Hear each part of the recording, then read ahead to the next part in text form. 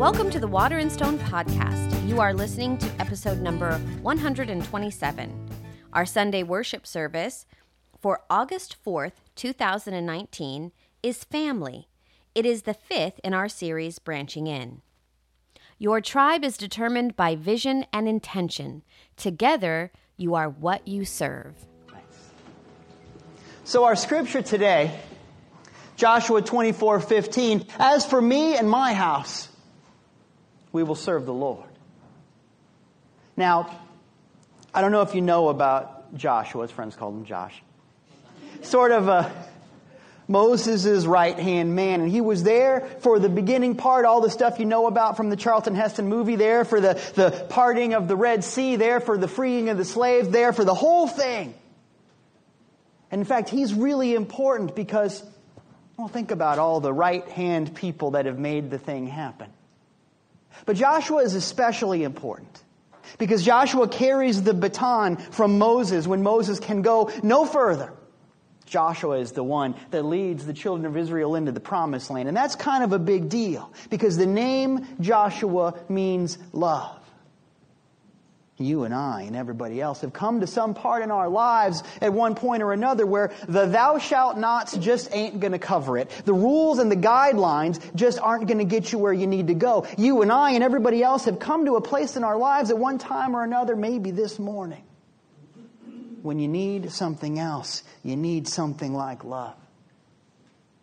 Joshua learned the hard way through this journey, through the wilderness, through all of that stuff. Joshua learned that, you know what, guys, if this is going to work at all, we need to have a concept of God that's not somewhere out there. If this is going to work at all, we've got to have an idea that wherever we go, God's there with us. It's not a God that is limited by time and space and locality, by some set of biological characteristics. If this thing is going to work at all, it's got to just be God, period. That's why we're here. And this is a big deal because whether or not you're an Old Testament nerd like me, this is your journey too. Because one way or the other, you and I and everybody else are coming to that place in our lives where we realize that nothing outside of us can tell us who we are anymore. And if this thing is going to work, we have to have that same conversation with ourselves that Joshua, who was kind of a Johnny Appleseed type of guy, had with people. He would go from place to place and say, look, you have this idea of God that is limited to a God of people who look just like you. Or you have a concept of God that is limited to this area. It's the God of your town or the God of the forest or the God of the river or whatever. Great, but we got to think bigger if this thing called life is going to work. And so he says to the people, look, you can do what you want. And what you want is going to determine the life that you have. This is important. Your vision determines your experience. We know this. But he says, as for me and my house, we're going to serve the Lord. Bigger idea. So if this is your journey, think about it. How big is your bigger idea? How much better is your better idea? If we can think bigger, if we can get a bigger, better thing, we're going to have a bigger, better life. If you want to get good at this thing called life, that's where to start. This is important. I mean, who are you after all? I mean, when you look at your definitions of who you are, there's a lot of places you can look. Some people define themselves by the things that they have. Look at me, look at this car. And I need the car to be loud so that everybody can see who I am. Uh-oh, better get Mako, because sooner or later, that's not going to work for you.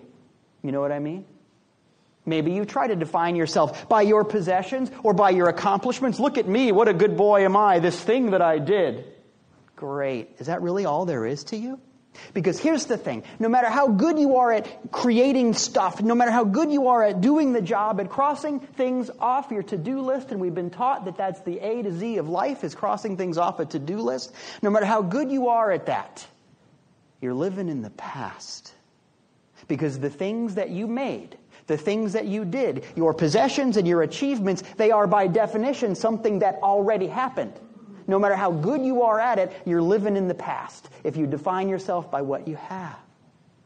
So that's not going to cut it, is it? Some people go a little bit further and they define themselves by how they feel. And it's great to get in touch with your feelings. I love that. Some people never make that trip.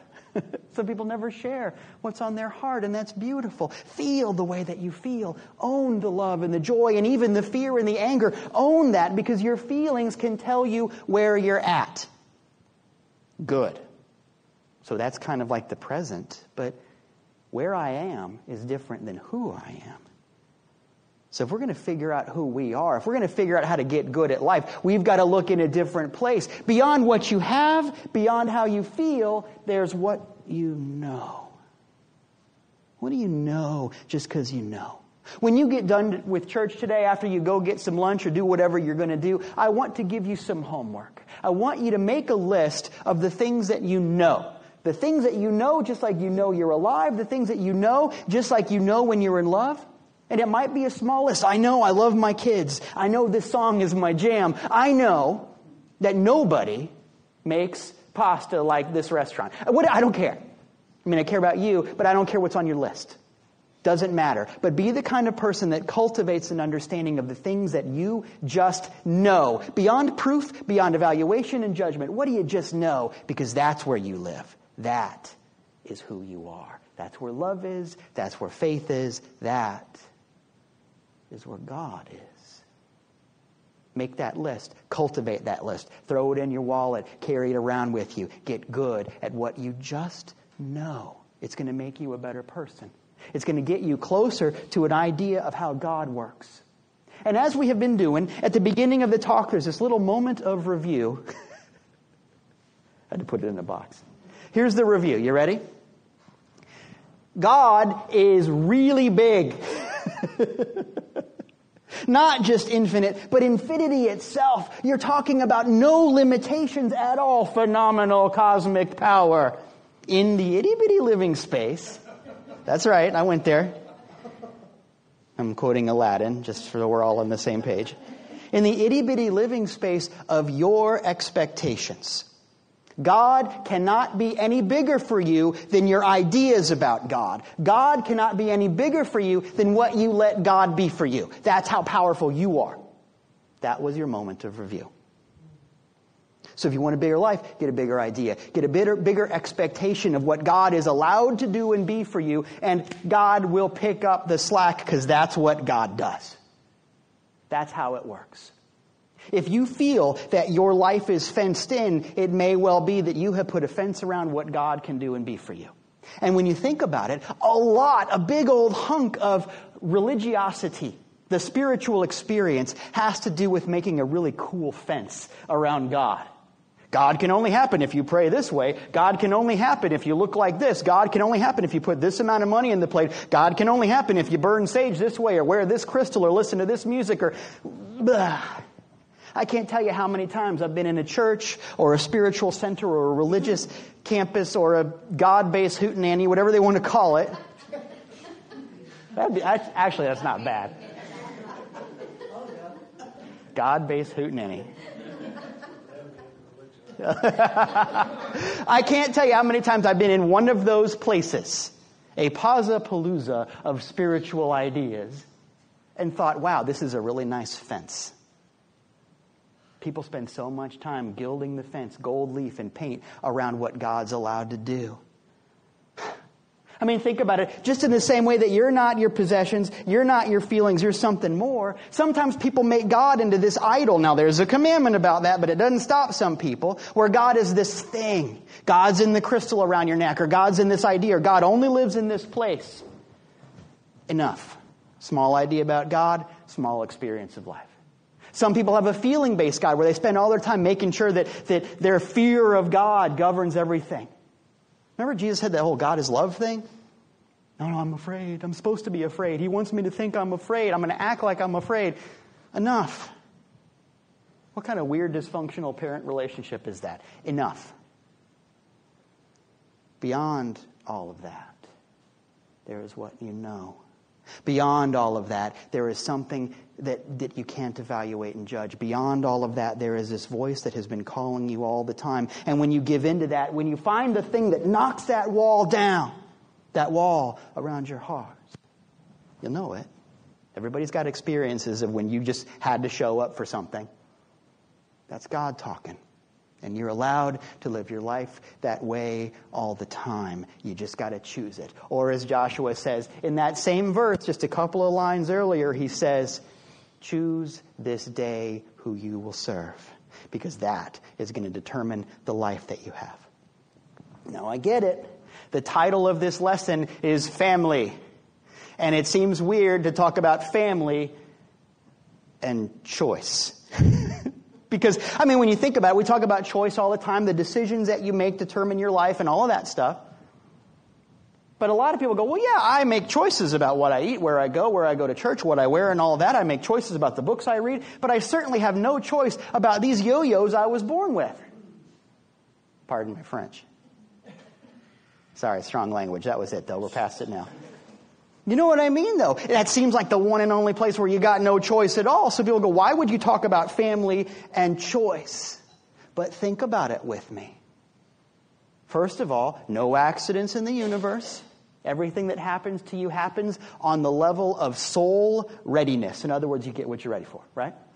So there was a choice that happens. And when you think about your own life, a big old hunk of it, most of it, happens on a choice unconscious level. You're not aware of the choices that you make. And sometimes it feels like, I don't know, I just had to go do that thing. And then life happens. Life is a little bit like a watch where you get that big, you see the hands and the things going around, but under the surface there's all of these little wheels and all of these gears and all of this stuff going on. Those are your unconscious choices that work together to make the visible things visible. People think about negative things like self-sabotage, where there's a thing that you really don't want to do, but you're supposed to do, but you don't know how to back out of it, and so you do little things to make it to where that can't happen anymore. I can't go there because I ran over my own shoes, and now I'm barefoot. I can't go. Sorry. Forgot to do the laundry. Did you really forget? That kind of stuff. And it happens on a negative level. It happens on a positive level. But the point is, most of the choices you make are unconscious choices. The choices that you're conscious of, those are just the things you're supposed to do. Everybody knows you're supposed to want peace on earth. Everybody knows you're supposed to want everybody to get along. Everybody knows that the we are the world kind of thing. Great. But how are you living? What are the unconscious choices? If you want to get good at life, get in touch with the things that it doesn't seem like you chose, but you did. And a great place to look for that is those yo-yos you were born with. Look at your family. And you're going to learn a lot about the level of unconscious choices that you make. After all, what is family? If you look it up in the dictionary, one of the definitions of family that's not particularly enlightening is a group with shared characteristics. Great. Awesome. Like a family of flowers that all are purple or whatever. Or in my family, most of us have curly hair or whatever. Great. It's factual. But we have learned that the facts about us are the least interesting and least important part of us. More to the point, there are people in your family that you have no biology in common with. So that don't cut it. Shared characteristics is not a family. If you go deeper, another definition of family is shared environment. In other words, we're in a family because we're all under the same roof. Or we're in a family because we all work at the same place, and that feels like family. And that's great, better, closer, warmer, but it's still not the whole thing, is it? Because there are people in your family that you have no DNA in common with, and you got no place in common with, and yet it feels right. Well, another place you can look is, if you look in the movies, the word family comes up a lot in the sense of a crime family. Maybe it's just the movies I watch. But you think about like the Corleone family or whatever. Those are good movies, not necessarily recommending them in the context of church, because obviously there's negativity in there, but the idea of a crime family is that we're not defined by the fact that we're all related, because we're not. We're not defined by the fact that we all live in the same place, because we're not. But instead, we're defined by the idea that we're all working on the same goal. In the case of a crime family, it's a very negative goal. I'm not recommending that. But what I am saying is there's a definition of family that has the idea of a common purpose. We're going to take something from that because that's really interesting. And in fact, if you look it up, the word family comes from the Latin familius, which means service. Did you know that? A family is defined by service. And that's a definition with legs. Because the idea is your family is defined by what you serve. There are some families that are defined by the fact that we're all going to cure world hunger. We're all going to solve this problem. We're all going to go do this thing and paint this thing and build this thing. That's a family. There are also families that dance around something very negative that they don't talk about, where the whole family is centered around this weird dysfunction and this elephant in the room that we don't talk about. But they're serving that, and that's where the family is. Your family is defined by your service. And until you question the service, you're not going to change the family. And so there's something really powerful about deciding that, you know what, I make a lot of unconscious choices, but this one I'm going to be intentional about. Ask yourself, what are we serving? What are we doing here? What's the point of this? When it becomes conscious, when I choose it, I begin to change. Or as Joshua said, choose this day who you will serve. Choose. There's a lot of ways to get to know yourself. You can go on a retreat. You can burn incense. You can go down to South America. I've heard about ayahuasca. You can do all kinds of things. I'm not recommending any of them. You can do whatever. There's lots of stuff you can do to go find yourself. But the truth is, that's all on the level of conscious choice. And so all it's going to tell you is what you think you're supposed to be. That's fine, but it ain't you. If you want to get to know yourself, you can do all these fancy things. Most of them cost a lot of money. If it can be bought, it can't tell you who you are. Just putting it out there. You can do all kinds of things, but the truth is you don't have to get fancy about it. If you want to get to know yourself, question your service.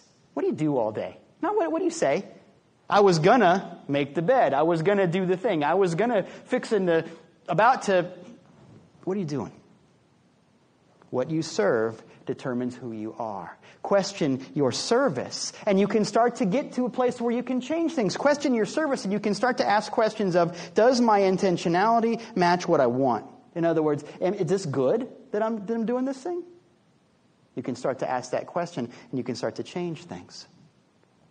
There's a lot of ways to work for change, most of them very expensive. You can go to all kinds of people. You can go to all kinds of seminars. You can do all kinds of stuff. You can buy all kinds of books, and that's great.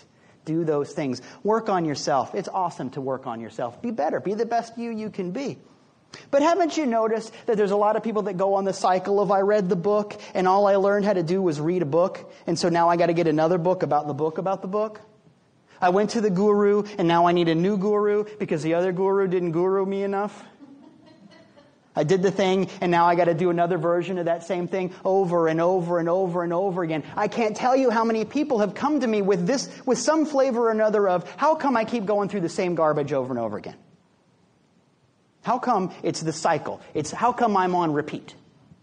And on a family level, if we want to get back to that idea, I can't tell you how many people say, you know what? I don't even want to go home for Thanksgiving because I know it's going to be the same fight. You can set your watch by it.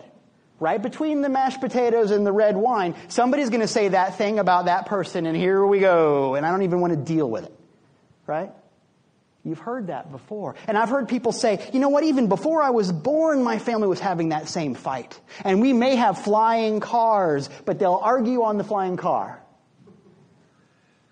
People say, how come my family orbits the same problem? How come as an individual I orbit the same problem? How can I break the cycle? This is a good question.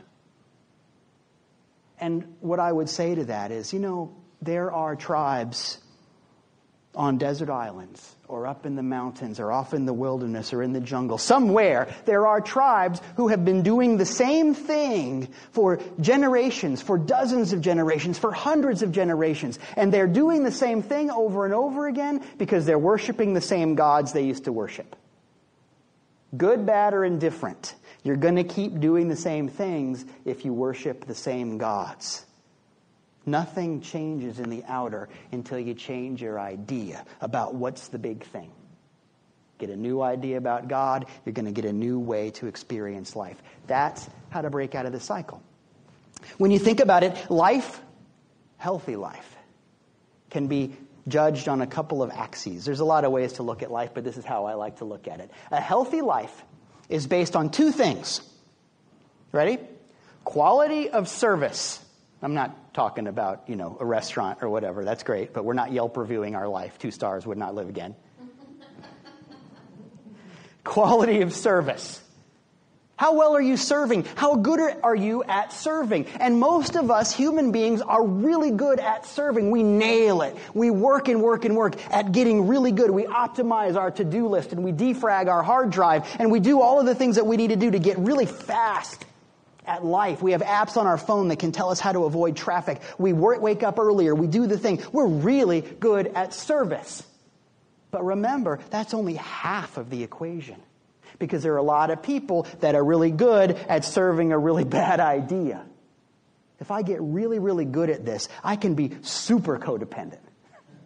If I get really, really good at letting fear govern my life, man, I can let it govern every nook and cranny. I can be afraid of how I'm brushing my teeth if I really work at it.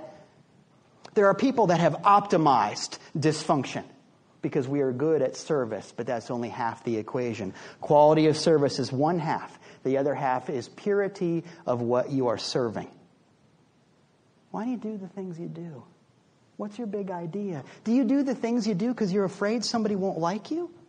Do you do the things you do because you're afraid you won't be worth it as a person? Do you do the things you do for those kinds of reasons? What if your idea is something closer to, I don't know, love? If you change your vision, you're going to change your action. That's the only way any of this works. So what are you shooting for? That's what family is supposed to be there to do, supposed to remind you of that. When you think of the rites of passage that we go through, think of one, like a birthday or a graduation or a bar mitzvah or a communion or, the first time they made you watch Stranger Things. Whatever it is, if you think of a rite of passage, when I go from the place of I used to be this and now I'm this, the role of family has been that it's supposed to be there for you during that. So imagine for yourself that you're going through something. You're going to get married. You're going to get divorced. You're going to get a new job. You're going to graduate. You're going to retire. You're going to be something you weren't before. You're going to let something go or pick something up. Think of the people that you want around you for that. That's your family. That's your family. From the dawn of time, we have created these ceremonies to protect us from, I was single and now I'm married, who am I in the middle? I was this age and now I'm this age, who am I in the middle? I was a child, now I'm an adult, who am I in the middle? Because if you define yourself by outer things, you can lose your identity. Your family is there to go, no, I know who you are. It's okay, I got you. So who helps you remember who you are? That's your family. But let me ask you this. Do they know who you are? Have you shared that? Otherwise, they can't do their job. The job of family is to remind you that there is something bigger than you to serve. That's the purpose of every rite of passage. The job of family is not to pass on power, but to pass on the idea that you're part of something bigger than yourself. Can you model that? Can you show that to other people? When our kids were born, we made a deal with them. We bet on them in a weird way. It's true, we did. We bet on our kids. Here's what we said. Some of you know this already. But we bet on our kids. As soon as they were old enough to comprehend it, we said to our children, here's the deal. We don't want you to ever worry about how good your grades are or what you're going to do for a living or how much money you're going to have or not have. Here's the deal. You could be 60 years old and we will still let you live in your bedroom. Do not care. I know, it's weird, but that's what we said. Doesn't matter. I hope when you're 61, though, But anyway, the point is we said it doesn't matter. We don't ever want you to worry about your grades or your job or what you're going to have to eat. We will pick up the tab because as your parents, that's what we owe you. That's our end of the bargain. But here's what you owe us. In exchange for not having to worry about those things, we want you to stay curious. We want you to work as hard as you can to be the best you can be and to make the world the best place it can be. That's it. That's the deal.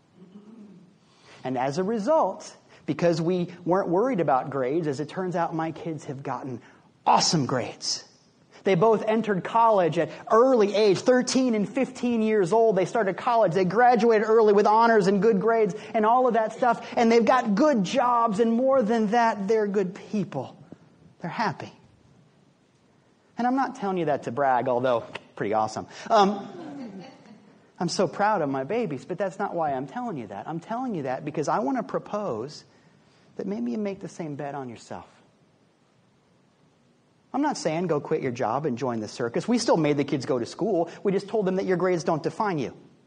You got stuff to do. There's always going to be dishes in the sink. Deal with it. I'm not telling you to give up on that. I am telling you that those things can't define you. I'm telling you to bet on yourself.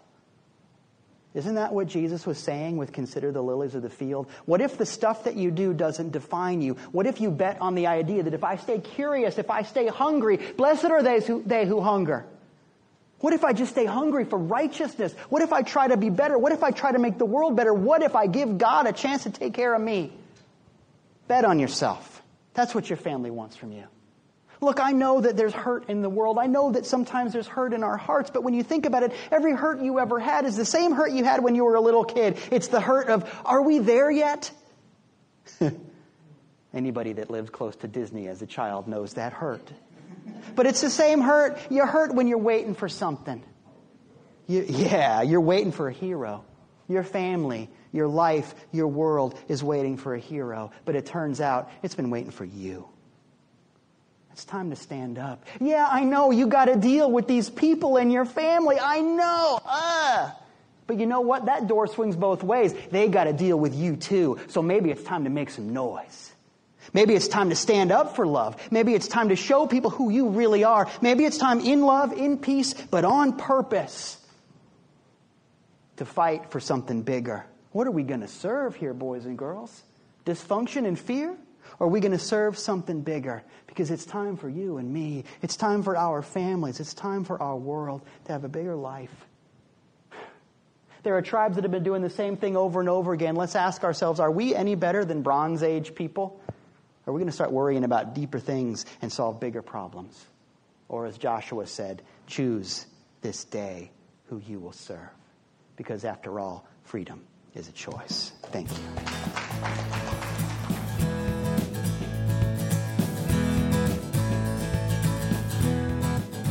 Hey, this is Dieter Randolph, and I just want to thank you for taking the time to listen to the lesson and hopefully for taking some time to apply what we talked about in your life. That's where this really happens. I love the idea that church isn't something that happens to you, but rather something that happens through you. What you do based on what you've heard can change your life and really change the world. This is just the beginning of a bigger journey, and if you want to continue your journey with us, I'd love for you to like and subscribe us on YouTube where you can watch the videos. Come join us in person. Our street address and all kinds of information is at our website, waterandstonechurch.com. All of that sort of thing. If you want to give electronically, that's where to do it. If you want to connect with us on social media, and you really should, do that there, waterandstonechurch.com. Thank you for being a part of this work.